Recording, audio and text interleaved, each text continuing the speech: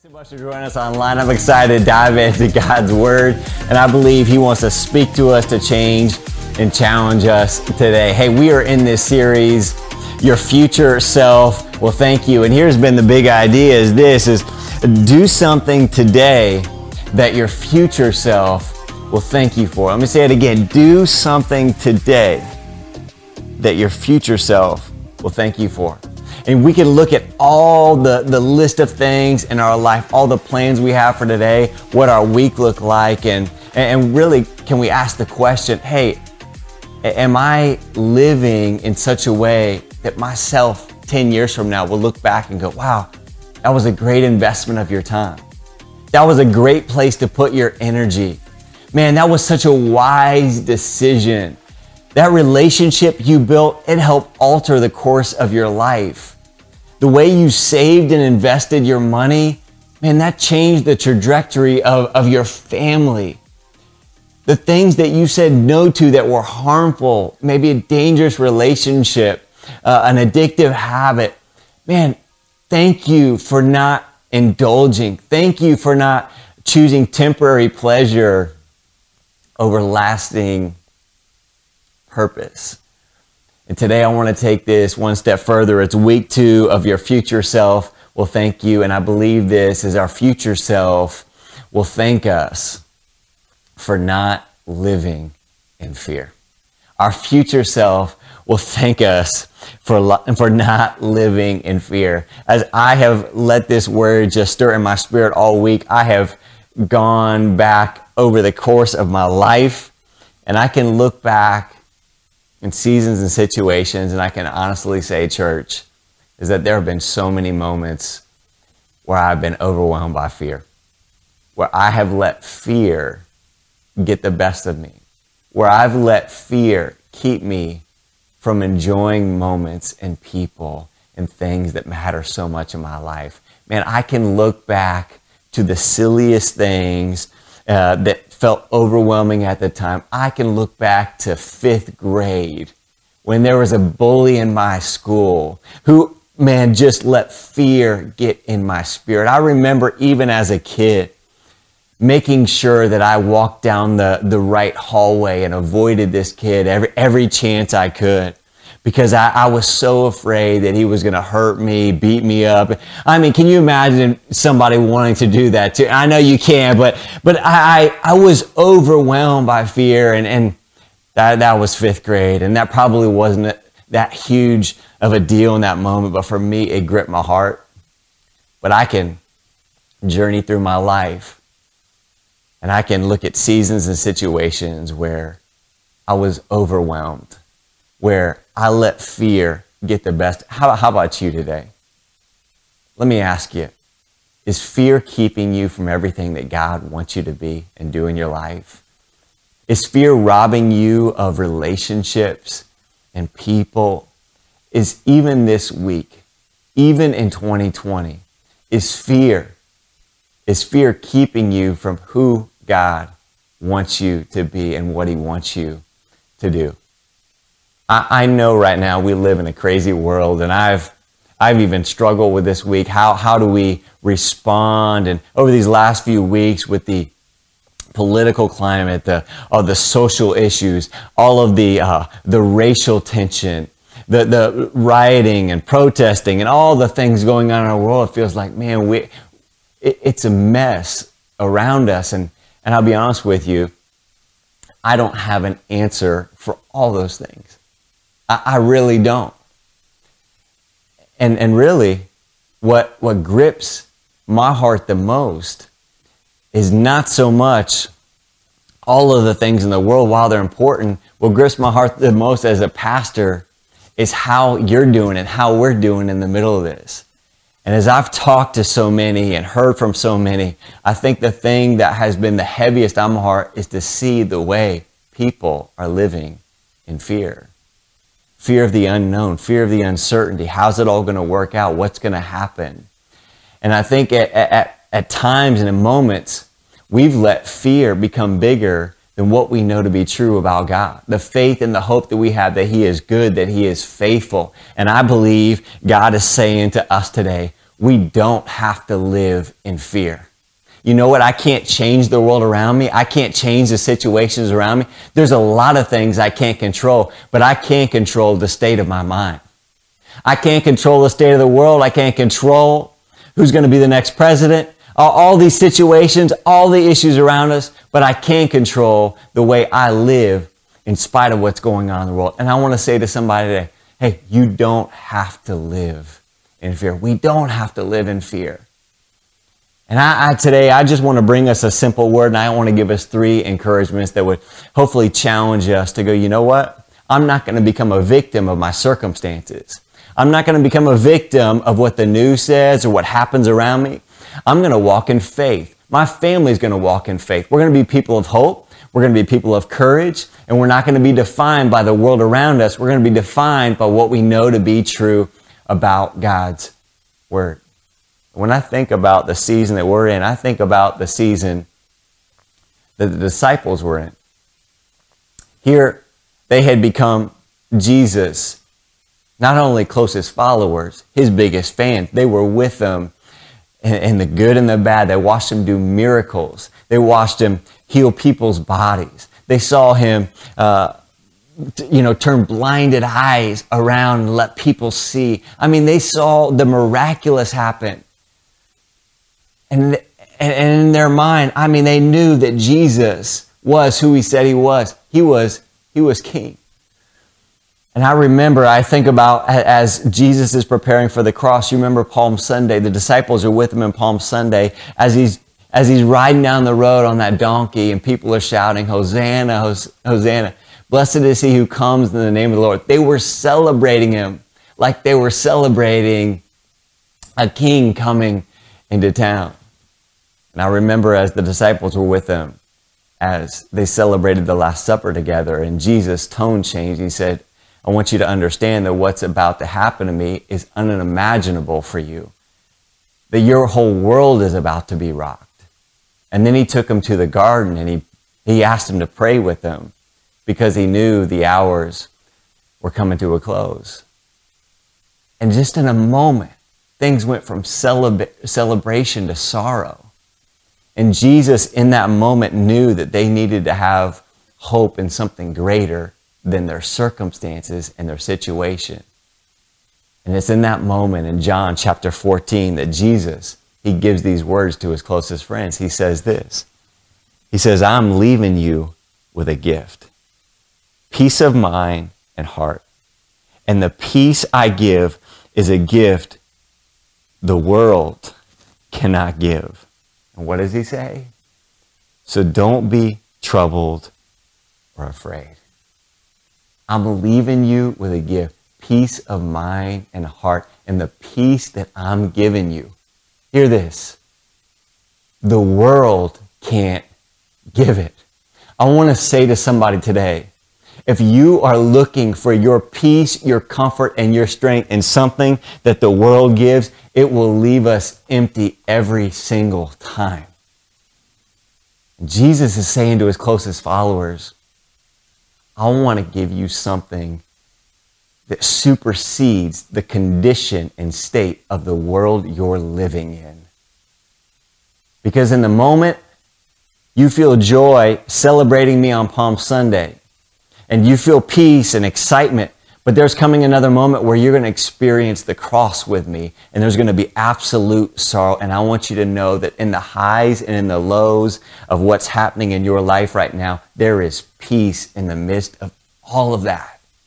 It's the peace that I give, so don't be troubled or afraid. He's saying this, don't live in fear. And don't let what's going on in your mind be based on what's going on in the world.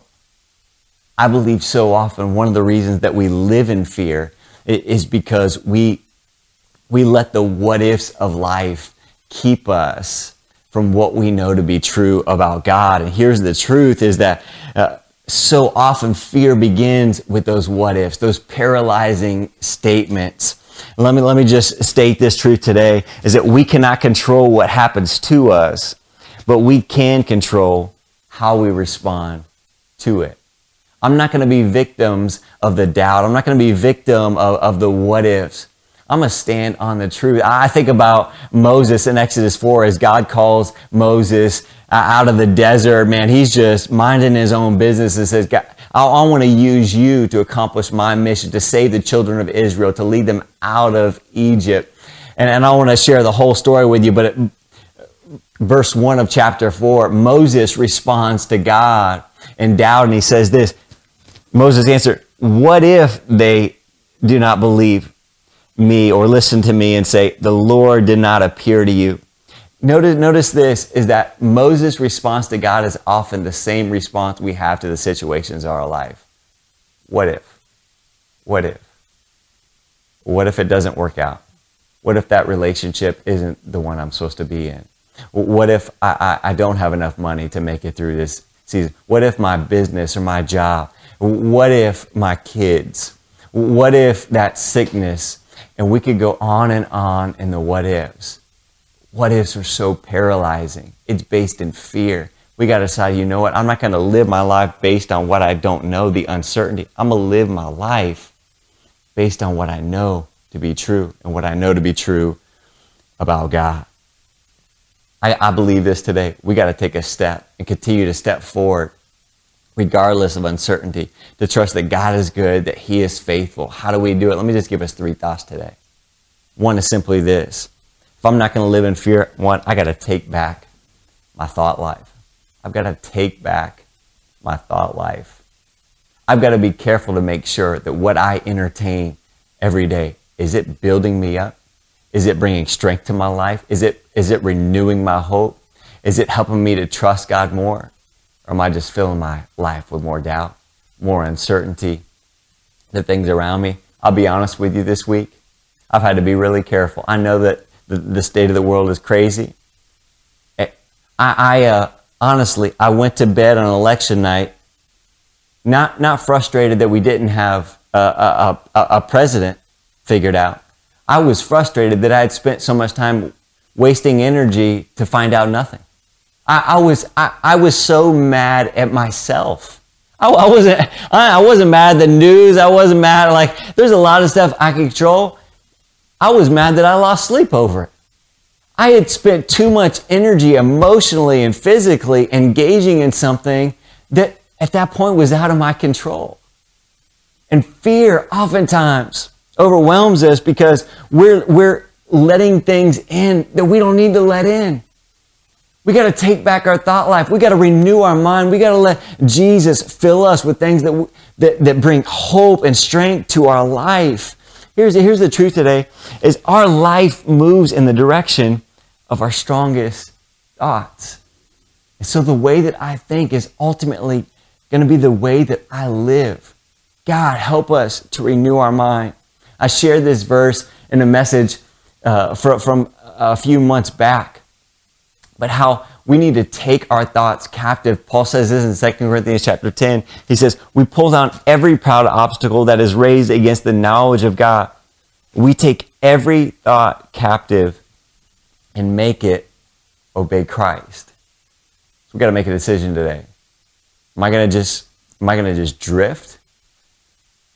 Am I going to just go the way of the world and allow the world to fill me with thoughts and ideas? Or am I going to continue to trust what God says? Lean in. Ask Him to fill my mind, renew my mind, make me more like Him. I've got to take back my thought life. Number 2, I've got to surrender what I can't control. I've got to surrender what I can't control. And to be honest, this is probably one of the greatest struggles for me, because I'm a control freak. I like to manage situations. I'll be honest with you. Sometimes one of the most difficult things for me is sleep on Sunday nights. Even last week, and now that we're getting back in person, I'll just be very vulnerable with you, is that now that we're getting back to in-person services, man, I come off Sundays and I'm so excited, man, to see lives change, to see people together, to experience, all that God is doing in that moment. And then I go to bed on Sunday night and I will wake up multiple times thinking of all the things I should have said differently, and done differently. And oh man, did that offend somebody? Did I shout too loud, or did I get too animated in that? Or man, do you think I hurt their feelings, or did I respond in the right way? And oh man, it's exhausting. It's so often in those moments, I got to remind myself, Wes, you can't control it. You can't fix the past. You can't let fear fill your mind. You got to just give what you can't control to God and let him have it. Say, God, I gave you my best. I'm not going to live my life overwhelmed by what I can't control, but I'm going to trust you. I'm going to surrender it to you. I'm going to give you everything I have. Paul says this in Philippians chapter 4. He says, don't worry about anything, but pray about everything. With thankful hearts, offer up your prayers and requests to God. He goes on, he says, then, because you belong to Christ Jesus, I will bless you with peace that no one can completely understand. And this peace will control the way you think and feel. Let me ask you today, kind of a rhetorical question in the moment that we're living. What is stealing your peace? What is stealing your peace? What have you allowed to come in and crowd out your mind and keep you from knowing and trusting that God is good and that God is faithful?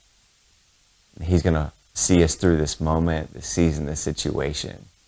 I think that our future self would talk to us right now and say, regardless of what's going on in the world, don't live in fear. Don't live in fear.